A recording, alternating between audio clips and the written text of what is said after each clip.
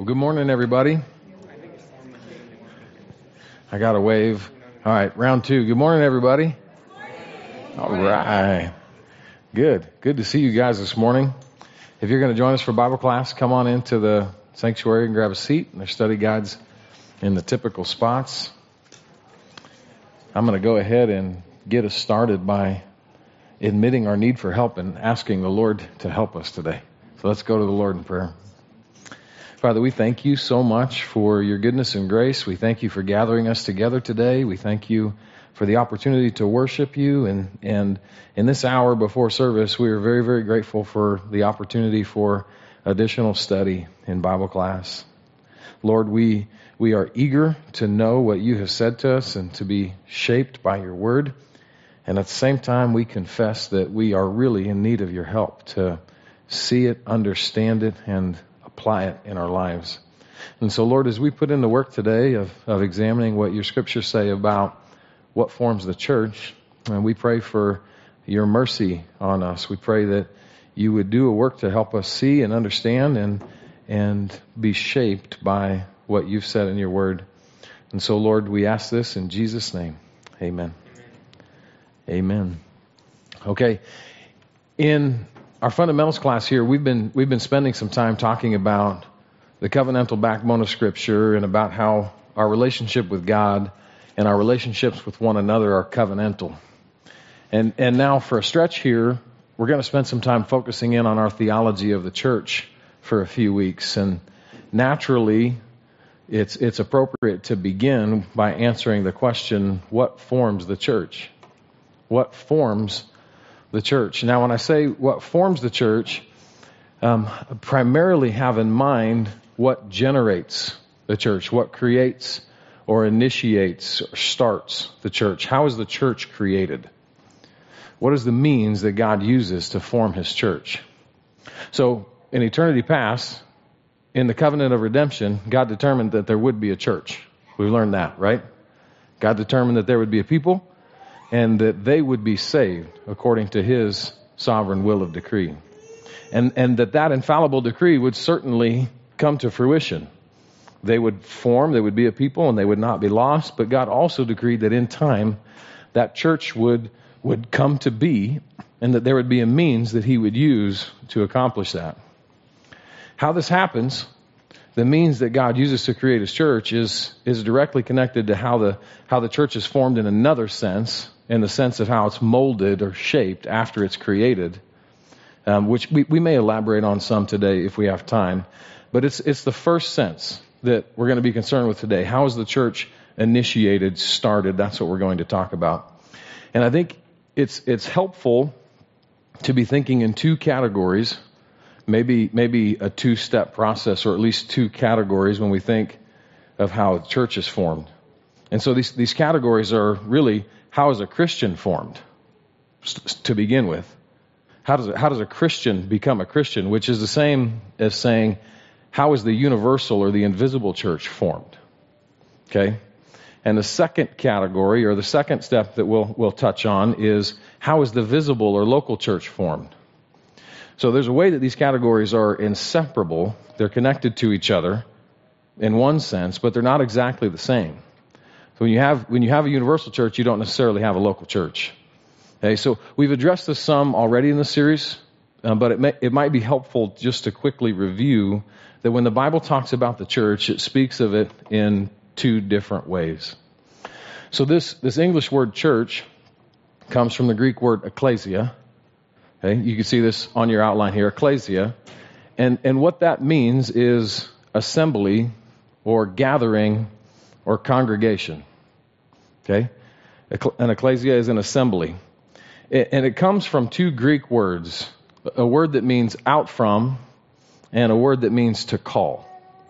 Out from and to call. So the church comprises those who are called out and called together by God. Okay, you with me so far? That's an ecclesia. That's a gathering. Those who are called out and then called together by God. Okay, now the Bible speaks of two kinds of assemblies. Two kinds of assemblies. There's one in heaven, and then the other kind of assembly is seen in many on earth. So one in heaven, many on earth. And of course, I'm talking about universal church, invisible church, one in heaven, and local church, many on earth. So you can see an explanation here. Universal invisible church is this. This is the heavenly and eschatological assembly of everyone, past, present, and future, who belongs to Jesus. When I say eschatological, I'm talking about, so in the future, when Christ establishes a new heavens and a new earth, we will be together with all of the believers from all time. Okay? That we don't know them all right now, right? We will be together. We will be assembled together with all believers from all time, worshiping Christ for eternity. So it's the heavenly and eschatological assembly of everyone, past, present, and future, who belongs to Jesus. This is the total body of believers whom God calls out from the world and into his eternal kingdom. This is all of the elect. All of the elect.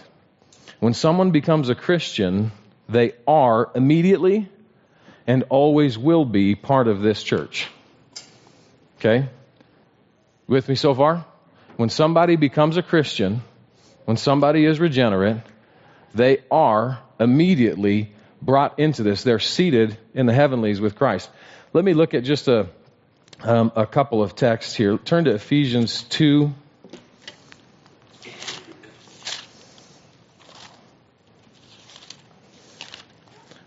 I put several references under this, and we're not going to look at them all this morning for the sake of time. They're there for you. You can be a good Berean and check it out. Okay. Ephesians 2, beginning in verse 1. You were dead in your trespasses and sins, in which you formerly walked according to the course of this world, according to the prince of the power of the air, the spirit that is now working in the sons of disobedience. Among them we too all formerly lived in the lust of our flesh, indulging the desires of the flesh and of the mind, and were by nature children of wrath, even of the rest. But God, being rich in mercy, because of his great love with which he loved us, even when we were dead in our transgressions, made us alive together with Christ. By grace you've been saved. And look what else he did. He raised us up with him and seated us with him in the heavenly places in Christ Jesus. When somebody's made a Christian, when somebody's born again, they're united with Christ. They're united with all of God's people, and in a very real sense, seated in the heavenlies with Christ. Paul says in Colossians 3, to believers now who walk around here with flesh and bones, says, your life is now hidden with Christ in God. And when he appears, you also will appear with him. So I don't know how this works, but that it works is explicitly clear in the scriptures. That when somebody becomes a believer, they become part of this invisible, universal church. They are and always will be. They've already come to the heavenly Jerusalem, Hebrews 12. Okay, this is the church, Matthew 16, that the gates of hell will not prevail against. Okay? All right, then we have the local or the visible church, which we'll define as a present and earthly community of Christians who regularly gather in Christ's name to officially affirm and shepherd one another's membership in Jesus Christ and his kingdom through gospel preaching and gospel ordinances. And by that we mean baptism and the Lord's Supper. The universal church was not intended to be an abstract idea, but by design becomes visible and shows up in the local church. Okay? The universal church, by design, becomes visible and shows up in the local church. So they are connected to each other. They are inseparable in one sense, but the thing that forms the universal church has not yet formed the local church. And I'll talk about that a little bit before we finish up. There's the references there. We're not going to dig into that this morning again for the sake of time, but what you'll see in a handful of references underneath this explanation for local or visible church are several examples of how the church is described in a local context, or imperatives that are given that would just be impossible to obey within the context of the universal or invisible church. Okay, so I know we've covered that already in this series. We'll cover that some more, so I'm not going to belabor that point. But as we start to think about how the church is formed, it's important that we have these two categories in mind. There's the universal church. How does that start? And that's what we'll dig into first. Number one, on your handout. The church, invisible or universal, is formed when Christians are formed. Christians are formed by the gospel when the Holy Spirit calls them out through the instrument of the word. The invisible church is formed when Christians are formed. Okay, this is step one in the process of forming the church. It's the formation of a Christian. In order to create the church, God starts by creating Christians. Christians are created when they receive and through the power of the Holy Spirit believe the gospel message in accordance with the grace of God. Turn to John chapter 17. You've got some blanks on your handout. I know you're excited. You have an opportunity to fill in some blanks. So you don't get off super easy today. You got to follow along. Yes, there's a test. Yep, there's a test. Okay, John chapter 17. This is a text that Kelly preached on last week. John 17:20. Jesus, after praying for his apostles, he transitions and starts to pray for his church. He says, I do not ask on behalf of these alone, that is, not on behalf of these apostles alone, but for those also who believe in me through their word. Those also who believe in me. So here's your first blank. John 17:20. Those who believe, this is the church, the future church that Jesus is praying for. Those who believe will believe through the apostles' word. They'll believe through the apostles' word. Okay? So when Jesus is praying for his church, when Jesus is praying for his future church, he's praying for those who believe. He's praying for those who will believe the word of the apostles. So the apostles were sent with a message, and that message was given to them by Christ. And that message, which is it's consistent throughout apostolic teaching, this is the message through which they would believe. So this church that Jesus is praying for would be generated when they believe, and they would believe when they heard the message that the apostles would proclaim. Turn next to Romans 10:13 through 17.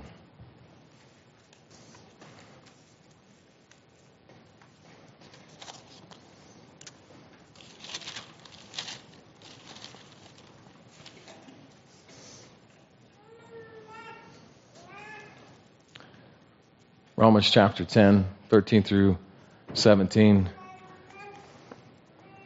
Such an important text. If you were working through Romans, you would have seen in the last couple of chapters, particularly chapter 9, that Paul has just made it explicitly clear that if anybody believes, it's going to be because it's a work of God. It doesn't depend on man's will or effort, but on God to have mercy. He holds out firmly a defense of the sovereignty of God and the character of God.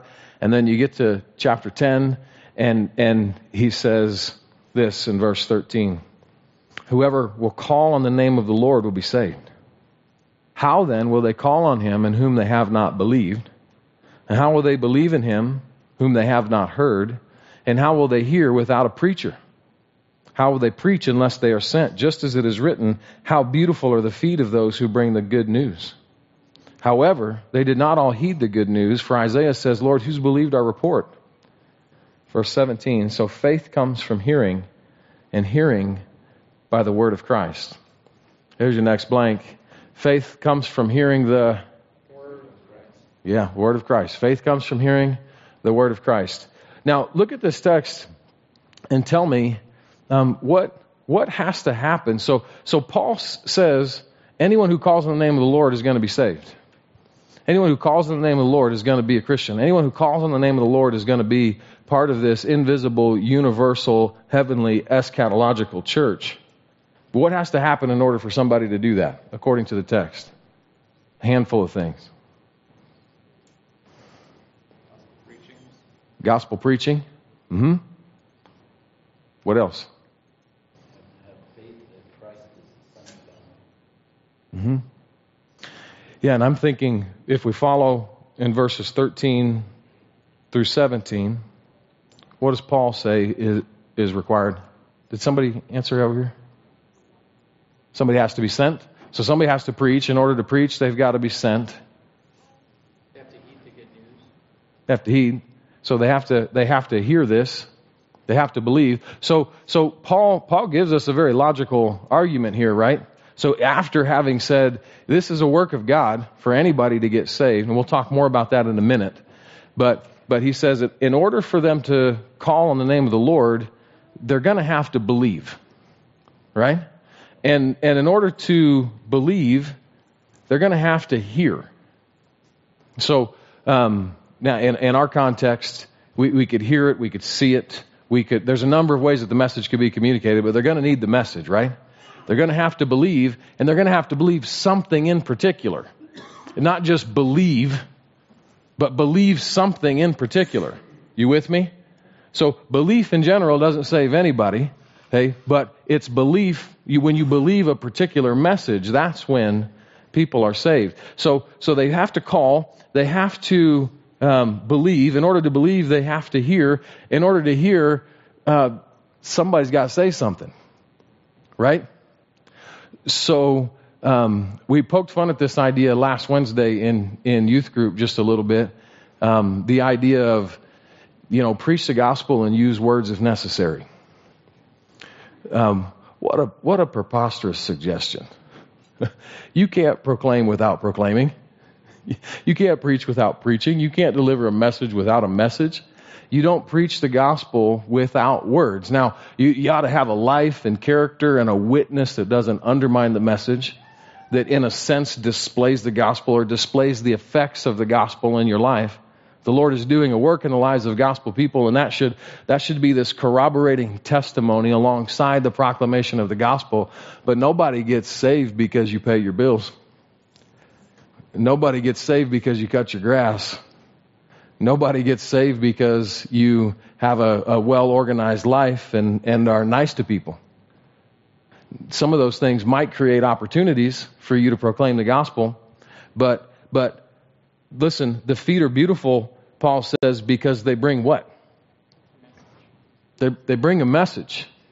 They bring a message. The feet are beautiful because they bring the news. They bring the message, and a message has information, and it's the message and that of what Christ has accomplished, and faith comes from hearing this message. So no message, no faith, right? No message, no salvation. This is, from our perspective, how a Christian is made. So there's obviously a behind the scenes answer. I've alluded to this already. Covenant of redemption, eternity past. God foreknew all who would be saved, and none will be lost. So I'm not putting the primary cause on people or the proclamation of the gospel, but saying God, who causes this reality to come to fruition, has determined to use an instrument. And from our perspective, this is how a Christian is made and how the universal church is formed. When the elect hear the message and believe that message, that's when the church is formed. Any questions about that so far? Good? Okay. All right. Turn to Ephesians chapter 1.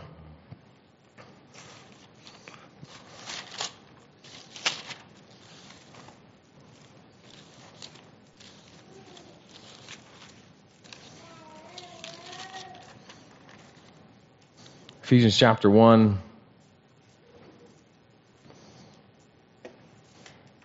verse 13. In him you also, after listening to the message of truth, the gospel of your salvation, having also believed, you were sealed in him with the Holy Spirit of promise. After listening to the message of truth, having also believed, then you were sealed.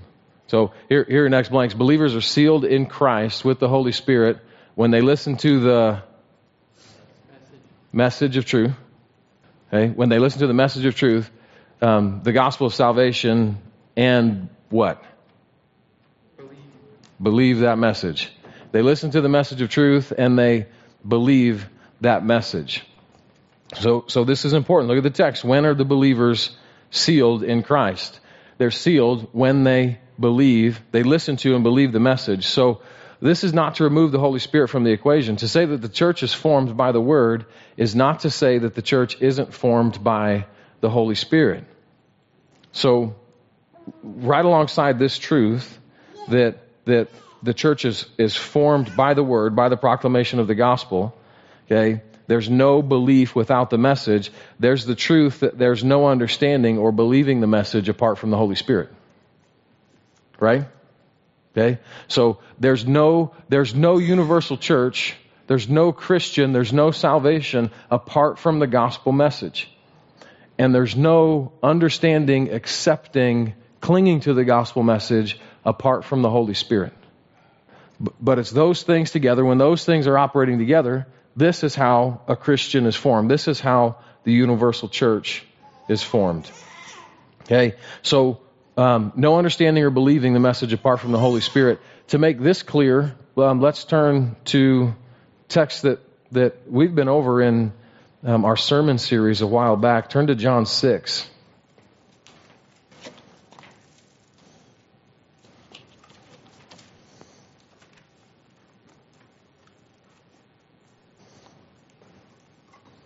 Turn to John 6, and we're going to look at verse 44 and verse 63.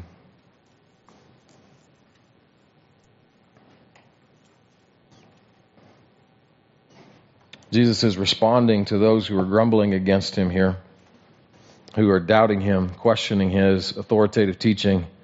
And in verse 44, he says, "No one can come to me unless the Father who sent me draws him, and I will raise him up on the last day." No one can come to Jesus unless the Father, what? Draws them. Okay? No one can come to Jesus unless the Father draws them. The next text is verse 63. Jesus says, "It is the Spirit who gives life. The flesh profits for nothing. The words I've spoken to you are spirit and life." It is the Spirit, capital S, Spirit, who gives life. That's your next blank. No one comes to Jesus unless the Father draws them, and it is the Spirit who gives life. So we're putting these two things together as we're answering the question, how is the church formed? How does a Christian come to be? There has to be the gospel message. If you do not have the message, then you will not have a Christian. No matter what you can have a very nice person, you can have a very religious person, you can have somebody who's very committed, very zealous for God or for religious things, but you do not have a Christian if you do not have the message of the gospel. And likewise, you do not have a Christian unless God is doing a work in this person. So to draw, when he says in verse 44, no one comes unless he draws him, it's not to lure, but to effectually draw. Okay? You might say drag. You might say drag. So I think sometimes we have the picture of, I like to fish, so this is where my mind goes. So I like fishing for big bass with soft plastic bait, and I like luring them. I like enticing them. I like a presentation that they can't resist, and that they may or may not bite, but I want to lure them. It's not drawing in that way. But after the fish bites, and after you set the hook and they're on, and I'm finishing the job now and getting them into the bank, this is what's happening. It's drawing in that sense. It's actually effectually bringing this one to him. This is what he means when he says, no one can come unless God intervenes. And God doesn't say, I wish you would consider.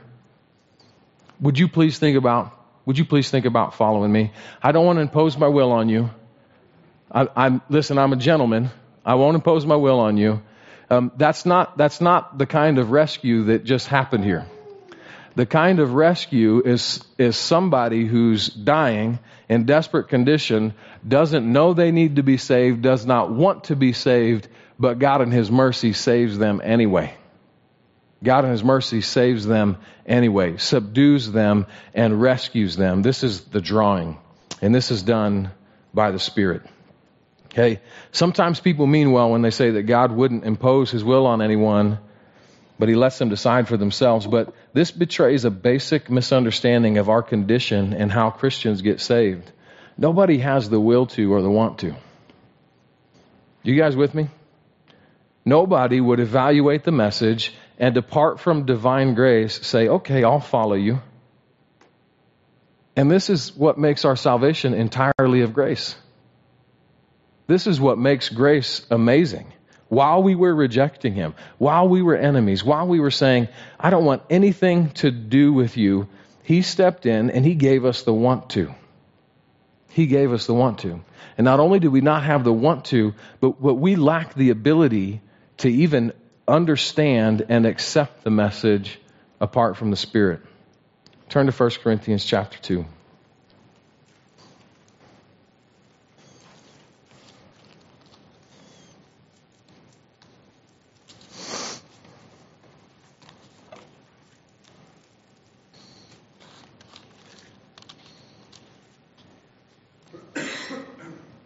First Corinthians 2.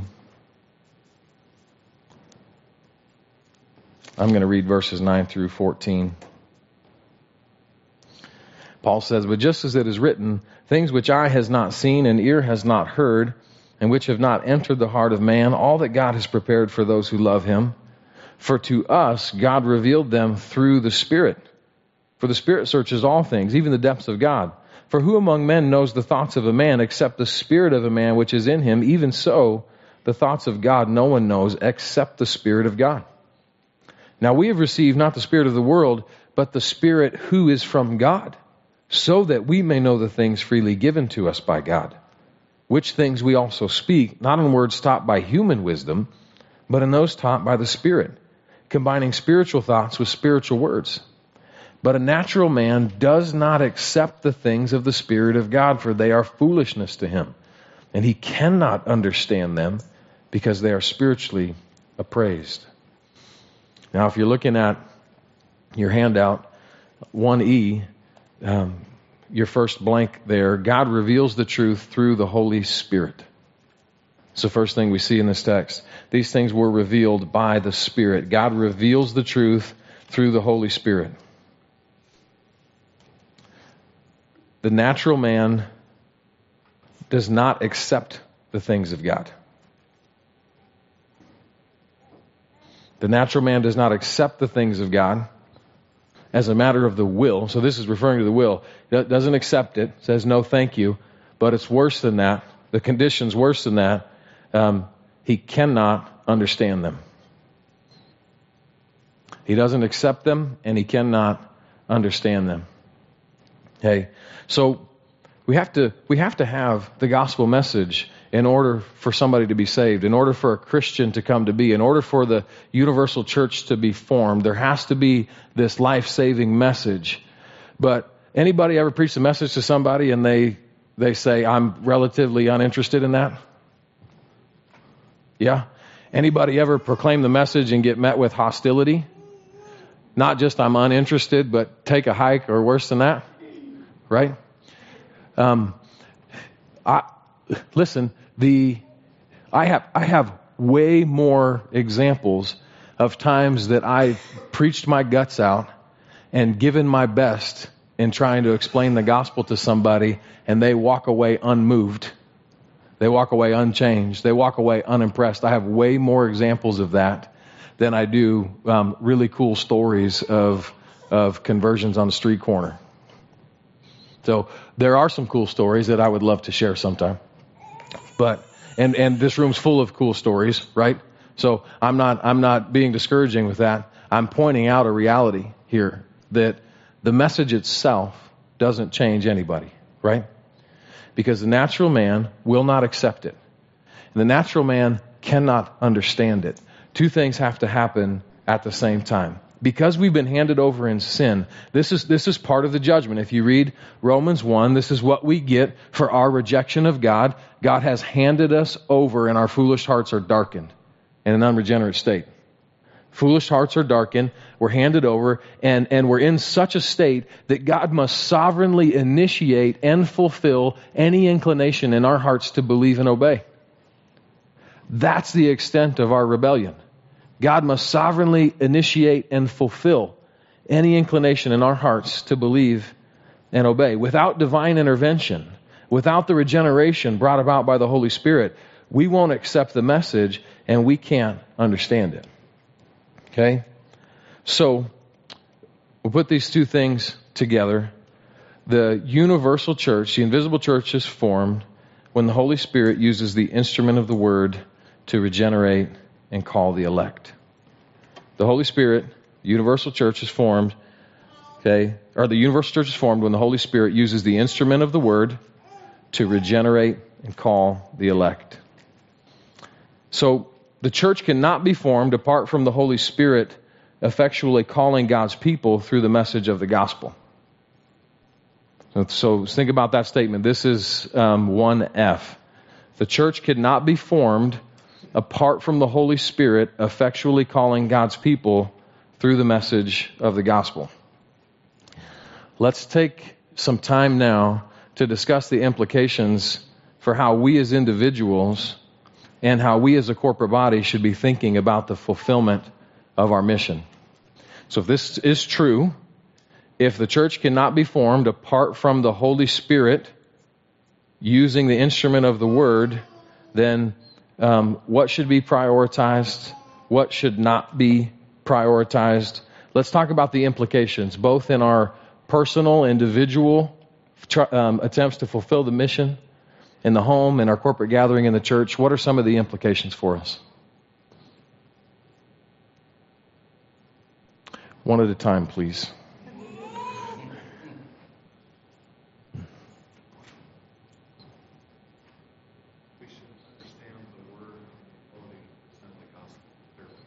Mm-hmm. Yeah, and that could be in any context, but we need to understand the Word and strive to have the ability to present the gospel clearly. Yeah, good. I think relying on the Word to change hearts rather than trying to be effective at it. Mm-hmm. Be clever, relying that the Word's going to change hearts. He's going to change a heart through the gospel. Mm-hmm. Yeah, so if we know that this is a work of the Spirit that's going to form a Christian and going to form the universal church, then we're gonna depend upon Him, and not that'll help us avoid being gimmicky, being slick, things like that. Yeah. What else?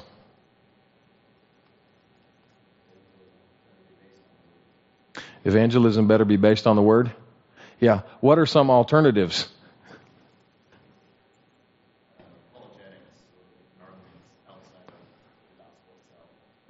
Mm-hmm.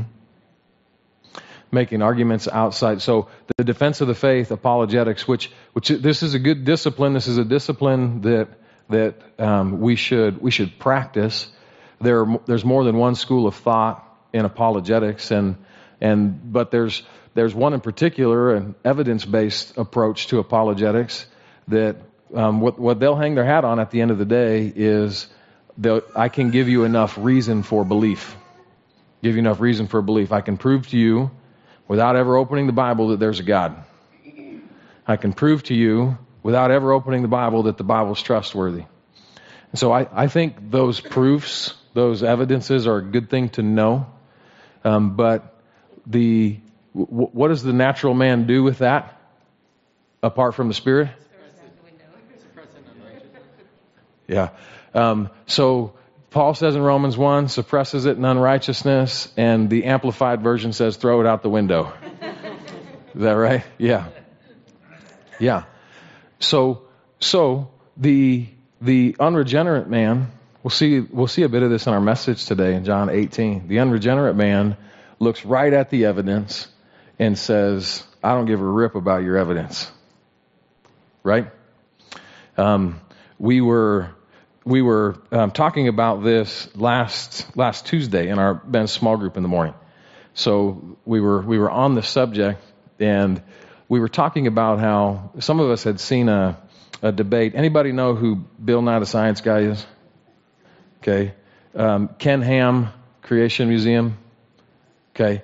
So there's been more than one debate between these two, but this one instance that I remember watching was Bill Nye is touring the Ark Museum with Ken Ham, and they're having this walking debate while they tour the facility. And so it's a bit of a hot mess, but you get to one point in this discussion where Ham is pressing Bill Nye about the origins of life, because there's almost nobody that denies something like irreducible complexity, and there's this problem. How do you end up with DNA from nothing? Okay, and Bill Nye is saying it is absolutely ridiculous to suggest that there would have been a God who created these things. And so, okay, ball's in your court. And his suggestion was that there was some sort of collision on Mars, and life from Mars somehow ended up here and then evolved. And so you have, I'll bet you sometime Adam Jensen could explain all that way better than I could. But here's what you have. You have somebody with twice the intellect that any three of us put together has. You have a brilliant man, one of the smartest men on the face of the planet, who doesn't start with an honest question about the evidence. Okay? He's starting with, I will not bow. So any evidence that tells me I should bow is disregarded. I have a bias toward the evidence. I much prefer aliens from Mars over the uncaused first cause. It doesn't make any sense. It's not rational. But the beginning point is an unconverted heart that must be changed by the Holy Spirit. And what have we learned so far? Can anybody tell me what is the instrument that we need to use if we want to see the Holy Spirit change the heart? Yeah, the Word. The Word of Christ. The Word of Christ. I remember doing some short-term missions and going door to door years ago in towns north of here, and then engaging with people in public. And we had a group of men doing this, and we're knocking on doors and we're preaching the gospel. And we went to this festival in Loop City where we're doing this. We're preaching the gospel, and I am getting involved in every debate that I can. Every time somebody has an objection, I'm giving them the facts, I'm giving them the evidence, I'm doing all of this. And one of the old men that were with us came and put his arm around me. He said, Roger, you just need to make a beeline for the gospel. What do you mean? You just need to make a beeline for the gospel. That evidence is not going to create a Christian. Okay? But those who belong to God, those who belong to Christ, my sheep what? My sheep hear my voice. They're not going to hear His voice in anything other than His voice, His word. We've been given a message. Repeat the message. Proclaim the message. So I'm not saying don't get involved in the discipline of apologetics. I think that can be useful. I think you can run those plays and say, if somebody says, I just don't trust that the Bible, there's enough evidence to believe the Bible. I hope that you can say two or three things to say, you know what, there's overwhelming evidence, but I don't think you've actually studied. The burden of proof is on you. And I think you're actually beginning with, I don't want to accept it. So nobody's been able to discredit it. Your starting point is, I don't want to bow. So I'm not discounting the discipline altogether, but I'm saying this is what we hang our hat on. This in our evangelism, proclaiming the message. Navigate those conversations to get to the gospel. Okay? How about raising kids? What are some of the implications for training up kids? What do we give them? Law. The law? Yeah. Yeah. And what else? And the gospel. Yeah. Yeah. Yeah. We will guide them properly when we give them the word of Christ, when we give them the message. And so I think we ought to take a very optimistic posture towards our children. I think there's a way that we should presume upon God's grace in this way, that He has designed the covenantal structure of the family to be a normal vehicle for the propagation of the Christian faith. And so more people have historically come to faith. I mean, Billy Graham can't touch what moms with wooden spoons have done in the kitchen telling their kids to follow Jesus.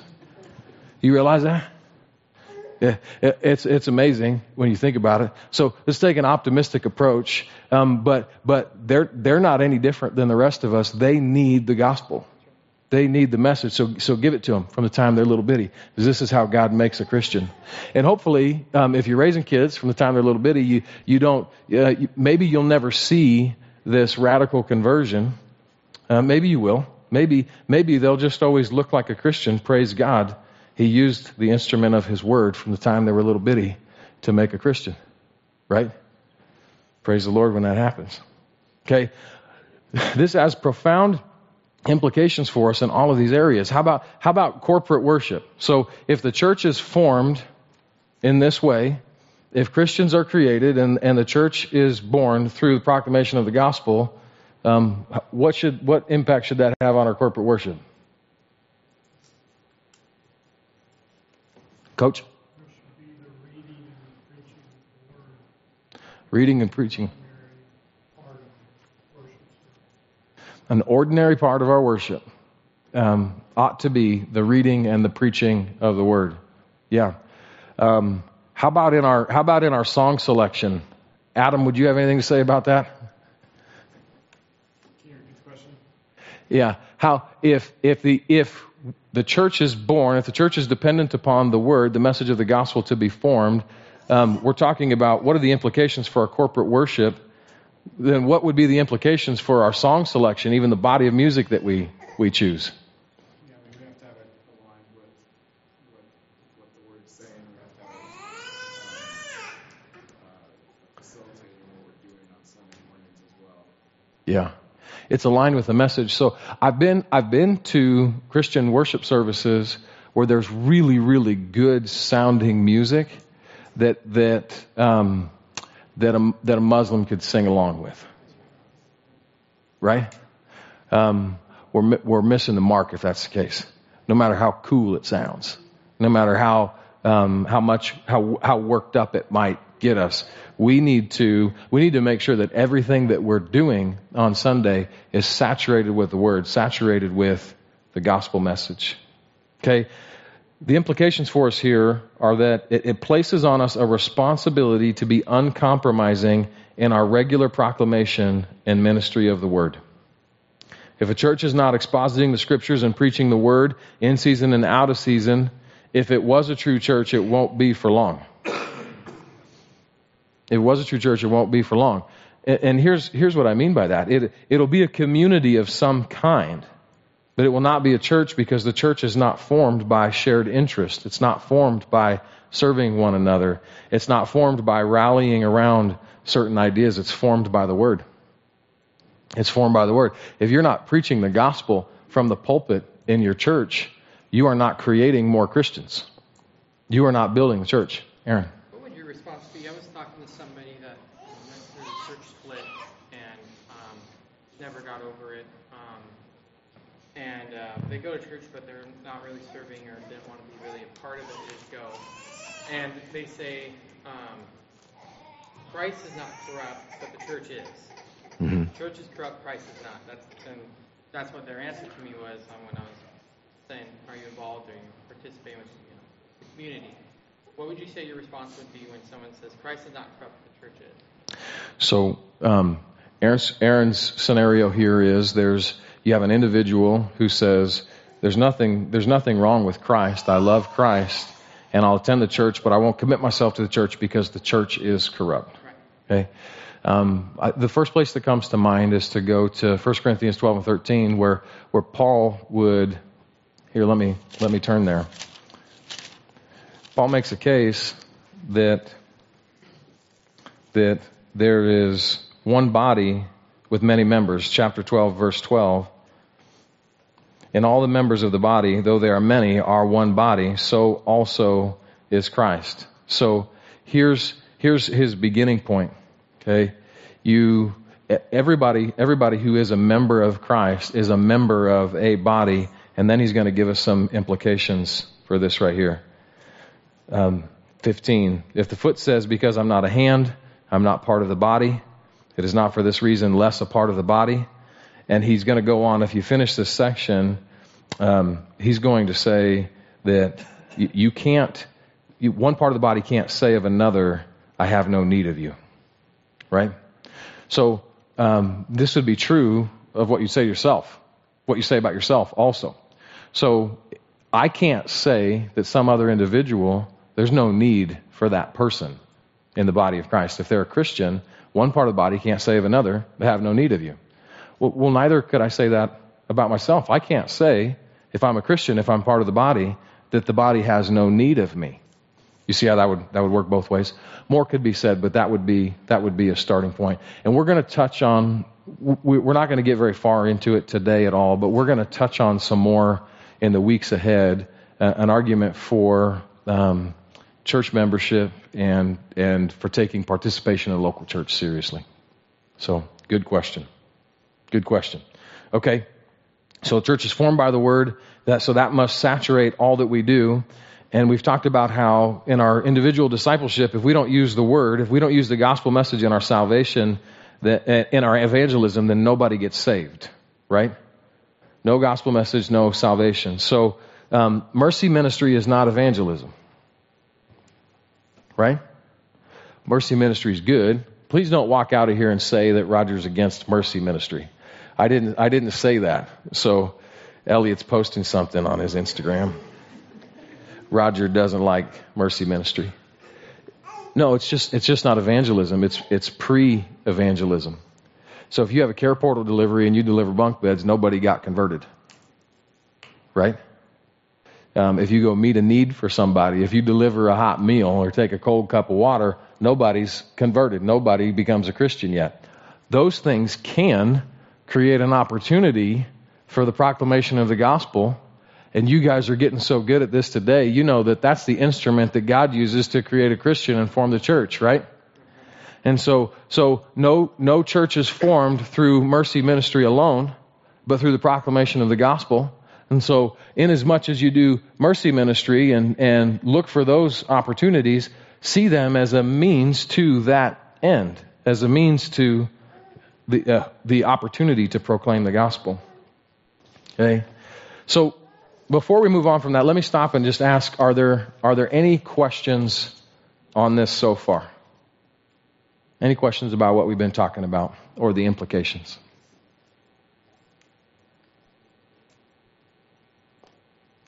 You guys are all ready to teach on it? Good.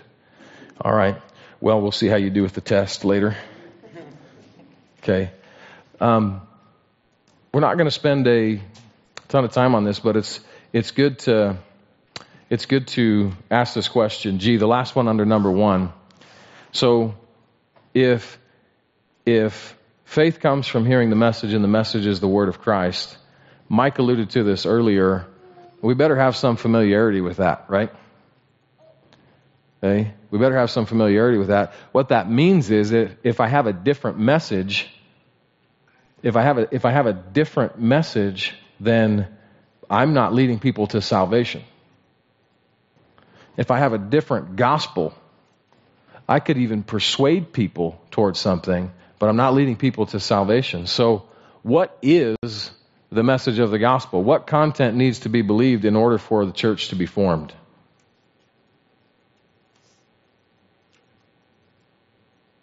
Okay. 1 Corinthians 15:3 and 4. Yeah. 1 Corinthians 15:3 and 4. That was in my notes too. I'll read that. Okay. I'll start at verse 1 actually. 1 Corinthians 15 verse 1. Now I make known to you, brethren, the gospel which I preached to you, which also you received, in which also you stand, by which also you are saved, if you hold fast the word which I preached to you, unless you believed in vain. For I delivered to you as of first importance what I also received, that Christ died for our sins according to the Scriptures, and that he was buried, and that he was raised on the third day according to the Scriptures. Christ died according to the Scriptures. He was buried. He was raised. This is essential gospel truth, right? Is that always sufficient? Romans 3, gotta let them know that they're not righteous. They need to know that they're not righteous. Mm-hmm. They need to know that Christ is sinless, and that He's the Son of God. Mm-hmm. Christ is their sinless. He's the sinless Son of God. He's their atoning sacrifice. So we could start a conversation that could end up taking a long time here. What would be helpful, and here's part of why I asked that question. If you're struggling to go, where would I start? Like what would I say if somebody sits down with me and says, what do I need to believe in order to be saved? And you're going, geez, I'm not totally sure. Let's rectify that. Right? Hopefully you're getting a steady diet in the teaching and preaching that we're doing on Sunday morning, but there are other resources available to help. And if you are not sure how you would start that conversation, let me know, and I would be happy to help you. It wasn't very long ago we used a resource in small groups called What is the Gospel by Greg Gilbert, and we went through that in this class, and it was a very helpful way of explaining the gospel with just a handful of basic truths. God, man, Christ response. God is our creator. He is holy. He is righteous. He made us in His image to know Him and love Him, but man rebelled and turned away from God and deserves His wrath. God solved that problem by sending Jesus Christ to obey the law and die on the cross to pay for His wrath, and we need to respond in faith. Believe that Jesus Christ is the one who did what He said He did. Okay? So if you're going, I'm not sure where I would start, let's talk about that so that your work in the mission is centered on the Word. Now I want to point something out here, okay? This question can get difficult as we get further away from the most clear teachings about Christ and what He came to accomplish. Okay, but as Kay pointed out, there are essentials. The gospel's not less than certain facts about who Jesus is and what He came to do. And if those essential facts are distorted, then you don't have the gospel. Okay? So but we should recognize that preaching the full counsel of God and taking every matter in the scriptures seriously is something that helps us to protect and proclaim the gospel. So working to define and settle a position on everything that the Bible speaks to is one of the ways that we protect gospel essentials. And so here's what I mean. It's possible that apart from declaring the full counsel of God, that the church could begin to drift from the meaning of the essentials and end up with a different gospel. Okay? So anybody ever try to evangelize a Mormon? Anybody ever preach the gospel to a Mormon? If you sit down and tell them that God is the creator of everyone and everything here, they'll say amen. Okay? If you say we sinned and we deserve His judgment, they'd say amen. If you said we need Christ to atone for our sins and He had to be truly God and truly man in order for that to be effective, they would say amen. And if you said we need to believe in Him, put our faith in Jesus Christ in order to be saved, they would say amen. Okay? But so you go, oh, we're on the same page, right? No. That's just the first 2 minutes. That's the first 2 minutes. Yeah. Well, how about from the book of Abraham and Joseph Smith's famous sermon, King Followed Discourse, you have supposed that God has been God from all of eternity, but I will refute that idea and take away the veil so that you can see God has not always been God. He was once a man like we were, and yea, you too can become a God. That's a different religion. They hijacked the gospel and tacked it on to the lie of the serpent in the garden. Right? So there is essential gospel truth. But depending on the situation, we might need to know more theology to explain the gospel. Paul gives us an example of this in Acts 17. Remember when he's preaching on the street in Athens? And he's preaching about the death and resurrection of Jesus Christ. And people are hearing him and they're like, come to the Areopagus and tell us some more. And so Paul goes into the Areopagus, and here's what he finds. There's a pantheon of gods, and then there's an altar with an inscription to an unknown God. And so what it looks like is you have a large group of people who are willing to toy around with the idea of taking Jesus and this message and adding him to the pantheon of gods. And if you read the text, what Paul does is say, oh, no, actually, he's the one. There's no other. All these others are idols. There's no other God. He created everyone and everything and requires that all men everywhere repent. Right? Elliot, your hand was going up. Yeah, so it's common around here, especially when you talk to people. They believe they say they believe all the key tenets that you're bringing up in the gospel, but yet they don't live a life that would show the fruit of that. How do you respond to that without saying, well, why are you the way you are? Basically.